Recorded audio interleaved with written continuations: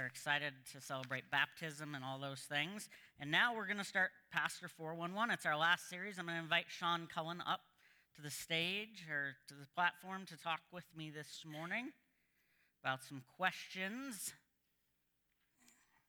Have we enjoyed Pastor 411? Okay, there we go.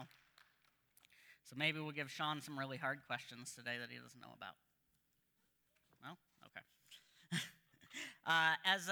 Just to start off real fast, we wanted to give you an update, and it's kind of our first question. If I turn this thing on, hold on. There we go. Our first question is, as a collective whole, what are the top spiritual gifts at West Meadows? And really, you had taken that spiritual gifts test recently, and so we just wanted to share those results with you. And God has given each of you unique gifts. Our first one that God has blessed us with, which is our top gift, and you'll see all three up there, is the first one is giving. So those of you with this gift share the love for others, your overflow of blessings that God has given you. You're very hospitable. You seek out opportunities and ways to help others. You're grateful when someone shares a need, and you love to meet those needs. So for those of you with this gift, and for as a collective whole, that's a big one for us. There are always needs to be met in our church and in our community, whether it's through outreach or serving, or whether we can come alongside someone. If you want more specifics, we'd be happy to kind of share those needs with you and walk with you in learning that spiritual gift. The second one, which is no surprise, is serving.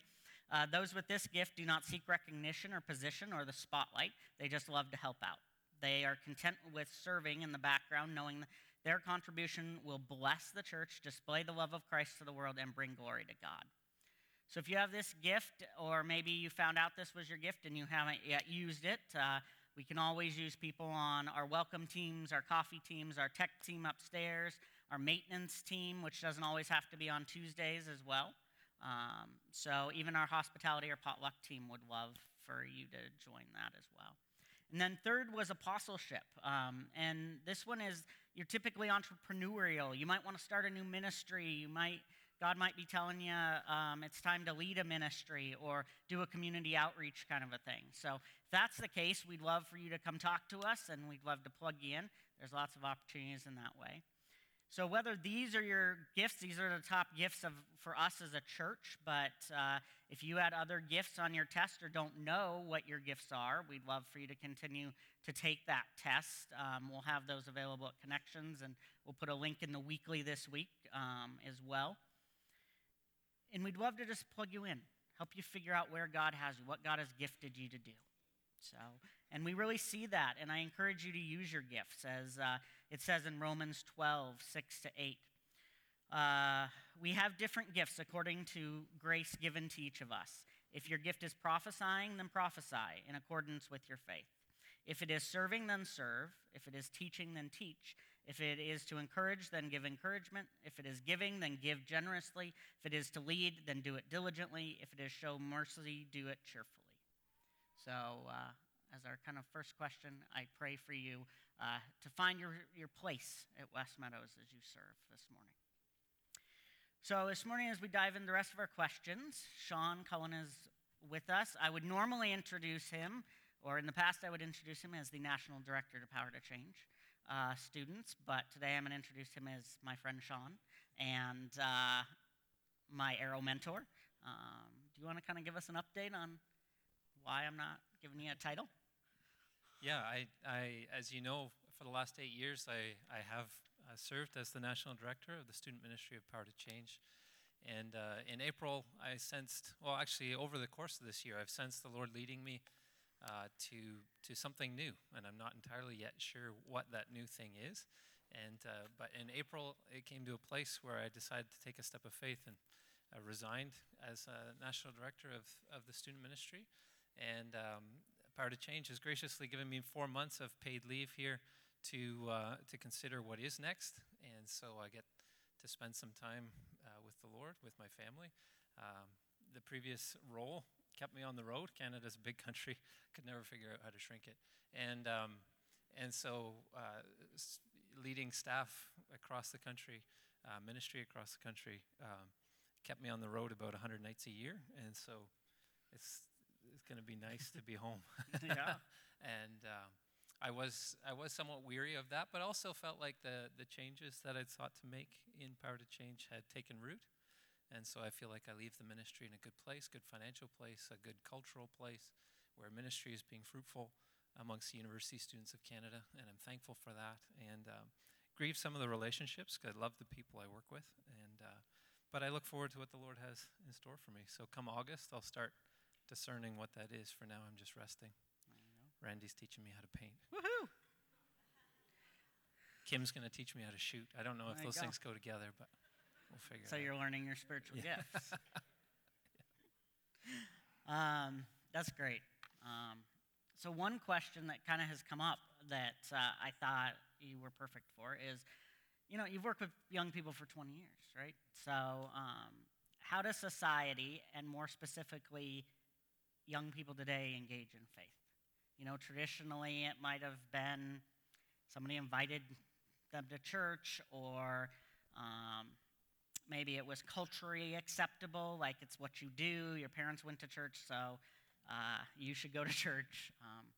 What does it look like now in today's landscape? Well, certainly the landscape has changed, and I think to say that the world has changed in the last 20 years is a little bit like saying the sun is shining today. It's just everyone is fairly evident. It's evident to everyone that the world has changed. And I think in particular, as I have thought about this question,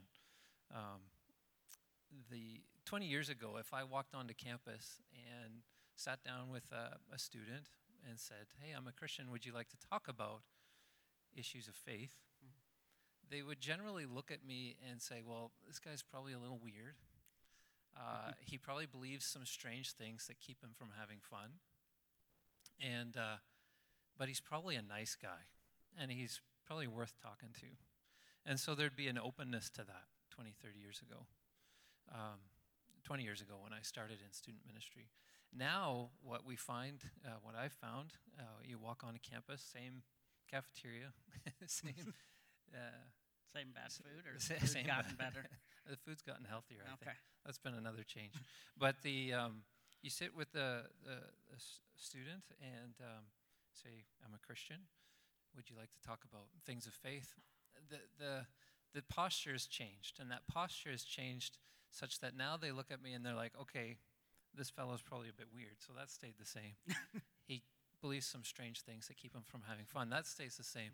But rather than assuming that I'm a nice guy, they now assume that you're the reason why the world is a mess. In a sense Okay. that there's an assumption, and they get this from media and from just even often from their own experiences, is that the church is more concerned about keeping kind of moralistic power than it is about helping people feel loved. And so there's this sense where in a world where social harmony is at the very top of everyone's value list, the church is seen as a disruptor of social harmony, that we're often a political force that's out to try and get everyone to bend to our moral code. And so there's this sense that that non-Christians, those who are not familiar with the Christian faith, look at the church and look at those who identify themselves as Christians as kind of the bad guys, those who had power and messed it up, and now they're here to fix it. The Christians are the reason why women have had to fight for equality, and LGBTQ has had to fight for inclusion, and why ethnic issues are so rampant in our culture, and they kind of pin that on the church. I'd say largely unfairly, but not completely. There have been some missteps I think the church has taken along the way, and it's good to own that. But that would be one. The trust gap has just widened. So non-Christians don't trust Christians. So what does that mean? Like, explain the trust gap. Well, Or- they just don't. They don't start from a posture of you're a trust, like Okay. I would trust you. Okay. They start from a posture of I don't trust you. Okay. I'm not sure I even like you. and, So and I've never met you. how do you navigate that? How do we close that trust gap? Like what bridges that trust gap? Well, the um, I mean, to that, how do you bridge a trust gap in any part of your life? And one of them is to listen carefully. Maybe I'll get to that. No, that's fine. Um, and say that there's probably three things I've noticed that's changed, and the trust gap is by far one of the biggest hurdles in order to engage people in conversation about faith. But the second one is the values have changed, and so the way people decide how to change their life has flipped. So maybe one of the easiest ways to see this is for those of you who would have been watching car ads in the 50s and 60s. You know, if you ever, and for those of you too young to have seen that, just YouTube like 1960s car ad. And literally every single one of them is a car on a round table turning with a long list of features of the car with some guy just reading them off. These are all the features of this particular car. And the information is just presented to you. And that information was actually useful for people making decisions. It actually moved them, you know, to make a decision to buy the car. Now you look at car ads, and what are they? There's no information really in them. They're almost entirely pictures of sweeping landscapes, and they sell you the idea of safety if it's a minivan, or the idea of adventure if it's an SUV, or they sell you the experience of cool if it's like a downtown car, right? And so they're selling you the experience because they know that's what's moving this generation to make buying decisions. It's the same in our own life, that we are so overwhelmed by information that someone can give you some really true information that should change your life tomorrow, and you'll probably be like, I don't know. You won't internalize it. But if someone invited you to an experience that was unlike anything you'd ever had before, you'd be like, well, this is interesting. I'm curious. Maybe I want more of this. And so where once the path to life change was information followed by experience followed by life change, now it's experience followed by information followed by life change.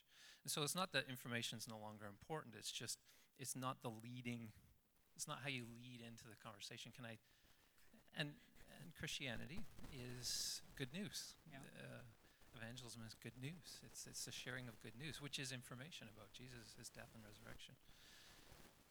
And so evangelism has increasingly become an invitation into experience. This is why even today we heard about the effectiveness of things like Alpha, is because Nicky Gumbel figured out that experience was key to the internalization of information and then ultimately life changes, because that experience of community around the table, of the food, and all those pieces of Alpha that are so experiential, so tangible, so there, present, is what has made Alpha so effective in this generation. And I think there's more that we need to be doing as a church, because not only is Christianity good news, not only is it information, it is an experience. We serve a living God, and he actually comes into our life and changes it. And then third, I'd just say the questions have changed. So like, people aren't generally asking the question, Where do I go when I die? Or something like that? yeah, or like, what's true? Okay. Is Jesus really God? That's not the first question. Okay. So 30 years ago, they might have been like, is Jesus really God? Certainly 40 or 50 years ago in the 70s, that was kind of one of the main questions that the church was wrestling with in conversation with the world. Is Jesus divine? Is he God? Or was he just a moral teacher? Now, you could talk to a student and you could convince them fairly quickly that Jesus is God, that the Bible is true. And they'll be like, I'll grant you those things. So what? Okay. Who cares? How does it change my life? What experience does that information, what relevance does that have to my life? And so the questions now are like, who am I? What purpose does my life serve? Where am I going? Does anyone even pay attention? Am I just a random collection of molecules? Or am I made for something more? Who loves me? Why do they love me? these are the questions that are being asked. And again, I think Christianity holds up in those spaces. They're just not the apologetic questions we've generally focused on over the last 30 years to the same extent. So that's what I would say in the non-Christian world is mostly changed. I don't know if you want me to touch on the Christian world too. Sure. It's up to you. Where Christians are, well, in the Christian world, how do we engage in this even, right? Like, if we were taught the 4 spiritual laws, which is a power to change idea, Campus Crusade. Campus Crusade, what does that mean for us? How are we to engage in society today, right? Like, most of us, most people work in a secular workplace and have conversations, and you can't just you're not just going to hand a tract at the lunch counter, right, or in the lunchroom. Yeah, and I think that's, I mean, if you think about 1950s America, which I wasn't around then, but World War II had just happened, and you had all these young people on campus, and this young man named Bill Bright started this ministry called Campus Crusade for Christ, and he walked on campus and he sought to connect the gospel, the good news of Jesus, with these students. And 80% of Americans at that point were highly churched. They believed, if you think about the 4 spiritual laws, there's 4 of them, right? 1, that God exists and that he created you. 2, that man is sinful. And 3, that Jesus died and rose again, that he loves you, and that he died and rose again to deal with the issue of sin, to bring you into relationship. And 4th, that you have to make an individual decision. You actually have to decide, as we even witnessed this morning. We have to make a decision. We have to take a step. And what Bill Bright discovered was that most people he talked to agreed that God existed. Secondly, they agreed that man was sinful. They'd just come out of World War II. They were very acquainted with the evil of man. They knew man was sinful. Third, they knew that Jesus existed. They were Americans and they were Christians by culture. So Jesus is God, sure. We're not Muslims, so we're Christians, right? And so the only law they didn't agree with or didn't get was that they had to make an individual decision, because they thought they were Christians because they were Americans, or because their parents took them to church. And so that was the revolutionary part of the 4 spiritual laws, was this call to make an individual decision. But the first 3 all connected to where people were at, largely. Now if you walked onto campus, here's the question, or if you walked into your workplace, what 3 points about your faith would most people agree with? They would just like, oh yeah, that makes sense. And what's a key point that they really don't understand? And I think that's a much bigger challenge for us today. 1, because we're a lot more diversified. Our culture is a lot more diverse. So to pin that on anybody. So I don't know. I don't have the answer to that, except that it's a lot more individualized. It's a lot more one-on-one, and it's trying to establish that sense of trust. And I think that's lots of listening. So listening to their story, learning about them, who they are, that kind of a thing. Yeah. Even well before you would even have a gospel conversation, probably. Well, and even to see that as part of the gospel conversation. That in listening to them, you're listening to them and you're listening to the Lord at the same time. And you're asking questions about their life, about what they believe, about why they believe that, about what brings them joy, what gets them excited, why do they get excited about that thing, what did they like about the movie they just watched, why did they like it? I mean, they're really the old questions you learned in elementary school, like what, why, how did you come to that? Like, just use them. And you actually get curious about somebody, you get to know them, and you start to formulate an understanding of what they believe and where it both aligns with the Christian faith and where it contradicts. And then you have things to delve into, but at a pace and a way that's really connected to them. So what's the difference in, like, let's just take well, we talked about how Bill Bright started in the U.S., and U.S. culture tends to be a little lagging behind Canadian culture, put it that way. So is there a difference between interacting in those two cultures, or is it kind of both still very relational Well, and very experiential? I think it's very similar, particularly in the younger generation. There's probably more similarities in the younger generation across the border. But then again, the U.S. is a lot more heterogeneous in its culture. So comparing Portland to Atlanta is not real possible. And you can see that in the news, like even this week, right? Hollywood versus Georgia. Yeah. The U.S. is very diverse. Canada is a little bit more homogeneous in its culture, even though we're very multi-ethnic and diverse that way. There's a shared value system in Canada that's more consistent. Okay. The difference between Alberta and Quebec is still there, but it's not quite as much as the difference between Texas and New York. So Fair enough. Yeah. that's what I'm trying to say. And yeah, I don't know if that answers that question. We're a little off script, but that's okay. We're just having a conversation. You had shared 1 Thessalonians with me this week when we were talking about this. Can you kind of just tell me why that's kind of the verse that I picked in this? Yeah. I think as we seek to engage the community, non-Christians around us, people at work, and we have to recognize that trust gap is there, and we need to listen. We also, well, I'll say this very briefly. We've identified a 5-stage threshold that people go through on their journey towards Jesus. The first is they always establish trust with somebody, with a Christian. Second, they become curious about Jesus.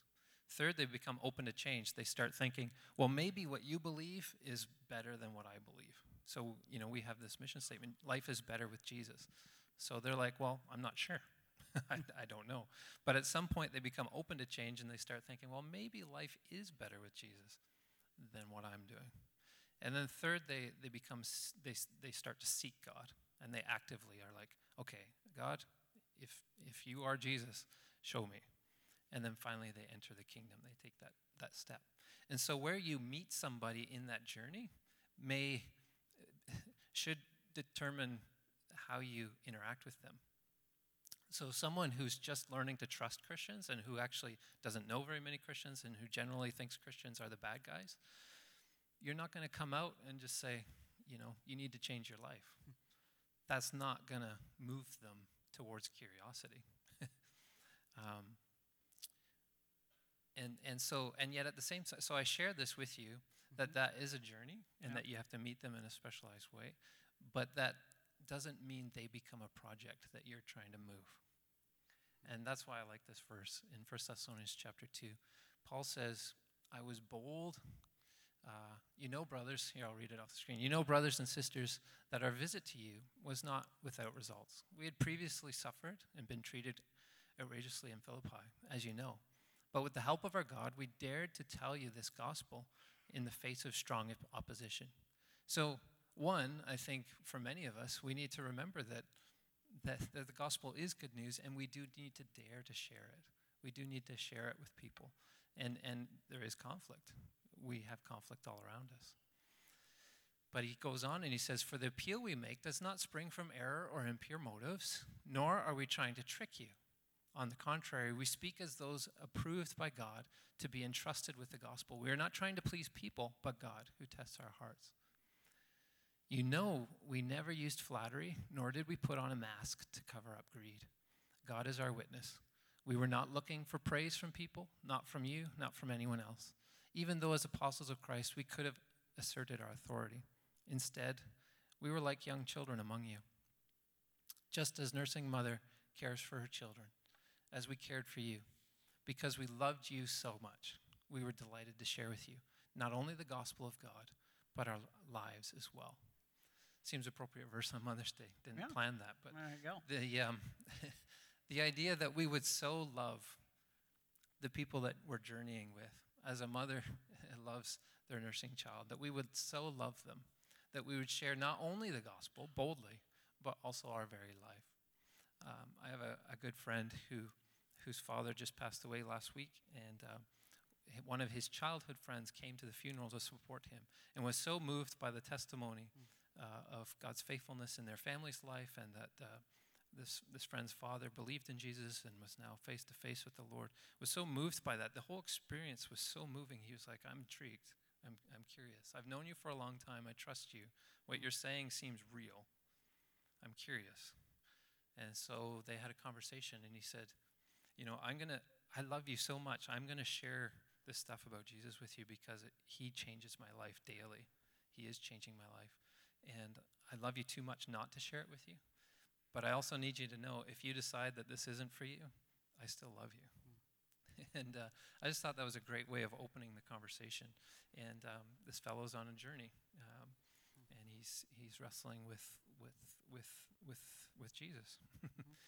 And so yeah, there's no substitute for these two things: boldness in God to share the good news, and love for people. People ask me all the time, "What's the secret to evangelism?" It's like, you have to open your mouth and ask questions and talk about how Jesus is changing your life, and you need to do it with a fullness of love. And there's really, one of my friends says evangelism is just being 10% more friendly. There you go. Well, I think it answers kind of this other question we had talked about, where how as Christians are we to engage in society today? And we really talked about, you really taught me that listening is loving. So in order to listen to someone is actually loving them in this process, and understanding that. And there's a verse in James that kind of really hit me on this, is that just 1:19, which says, "Dear brothers and sisters, take note for this. Everyone should be quick to listen, slow to speak, and slow to become angry." And I think often in today's society we try to flip those, and we will speak first and then you listen to me, or whatever. And I'm curious, as an American living in Canada, and where politics seems to dominate the newsreel, how do you navigate the challenge that often the conversation around faith starts and often ends in the political arena? How do you navigate that? Yeah, coming from a background where it's not unusual to have a politician stand in a pulpit and proclaim his voting record, to allow you that it's different in the way that I've had to learn. So being an evangelical in the U.S. and being an evangelical in Canada has shifted me personally. That maybe we should look deeper into Scripture first before we actually just start hating, I guess is the best term. I think about Trump in the U.S. right now and the discord there is. I think even here, like, there's this kind of Alberta versus Trudeau mentality at the moment. And we can't seem to get along, which is hard for me. It didn't probably always used to be, but it is kind of now. I think about Edmonton. You have a premier now who is a conservative, right? But Edmonton voted NDP for the most part. So how do we as believers engage our neighbors who are different than us, and not in a kind of hatred way, right? Like, we could actually have a civil conversation and agree to disagree. So I don't know. Do you think that's possible? Well, it's Mother's Day. Do you agree with everything your mother has ever said or did? Well, it's Mother's Day, so I think I have to. I wasn't where I thought you'd go. I mean, when you think, we don't agree. If we're honest with ourselves, we don't agree with everything our parents have ever said or did or lived. But we love them, generally, hopefully. And so, absolutely, it's possible to love somebody you disagree with. Yeah, and I think we as Christians should be the example of that kind of shift in ideology, right? What we post on Facebook, what we tell other people, those kind of things. Yeah, you might have somebody that aligns better with your values as you vote, but that doesn't mean that your neighbor should be hated, right? we should get to a place where we can actually have a discourse, where we actually should even pray for our leaders, right? I think Scripture is pretty clear on a lot of this. In 1 Peter, it says, show respect to everyone, love the family of believers, fear God, and honor the emperor. And in Romans 13:1, it says, let every person be subject to the governing authorities. For there is no authority except from God, and those that exist have been instituted by God. If we believe that God is who he says he is, he knows exactly what's happening. He knows exactly who got voted. He knows all of those things. And it's all in his timing anyway. So it doesn't mean that you still don't exercise your right to vote and those kinds of things, but we can have some very interesting conversations. Maybe you find that neighbor that you might not necessarily agree with on a lot of things and have a conversation. And ask them lots of questions. Ask them lots of why questions. Yeah. Like why did you vote that way? Or Yeah. What caused you to?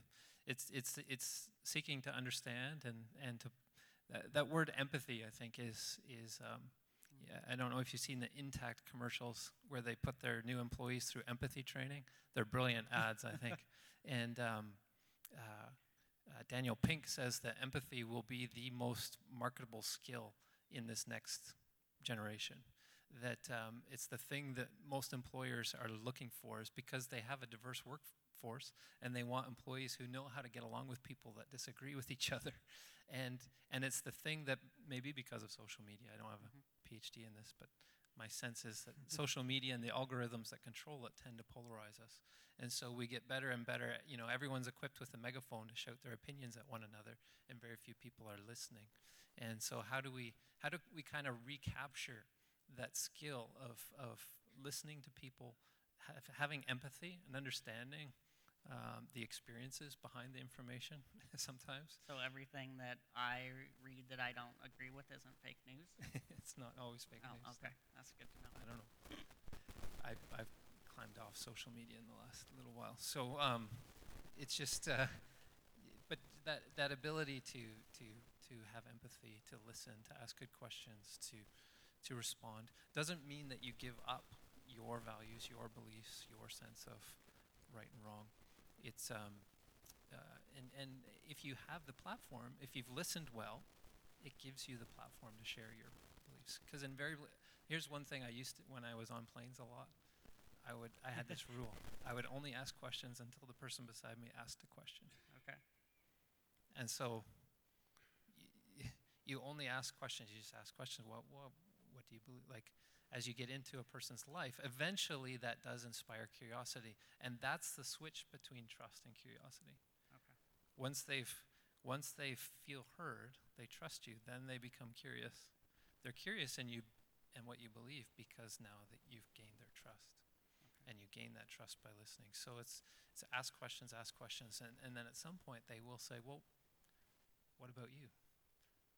Depending on the length of the flight, sometimes that never happened. But generally, between here and Toronto, 4 hours was enough to get them to flip. To have that conversation. Yeah. So anyway, that's just... So what would you say the kind of the key takeaway is this morning as we walk out into the world and that kind of a thing? Like, what should we be doing as Christians?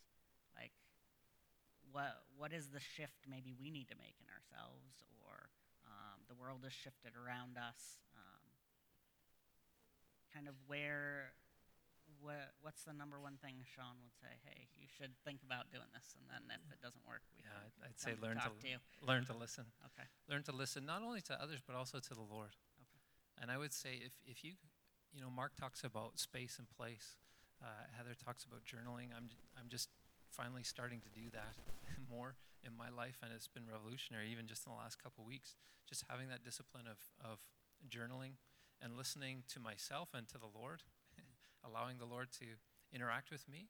And I ask myself 3 simple questions. Lord, can I recognize what you're doing in my life? God is at work in your life. And the fun thing about Christianity is that we serve a living God, and he is at work in your life.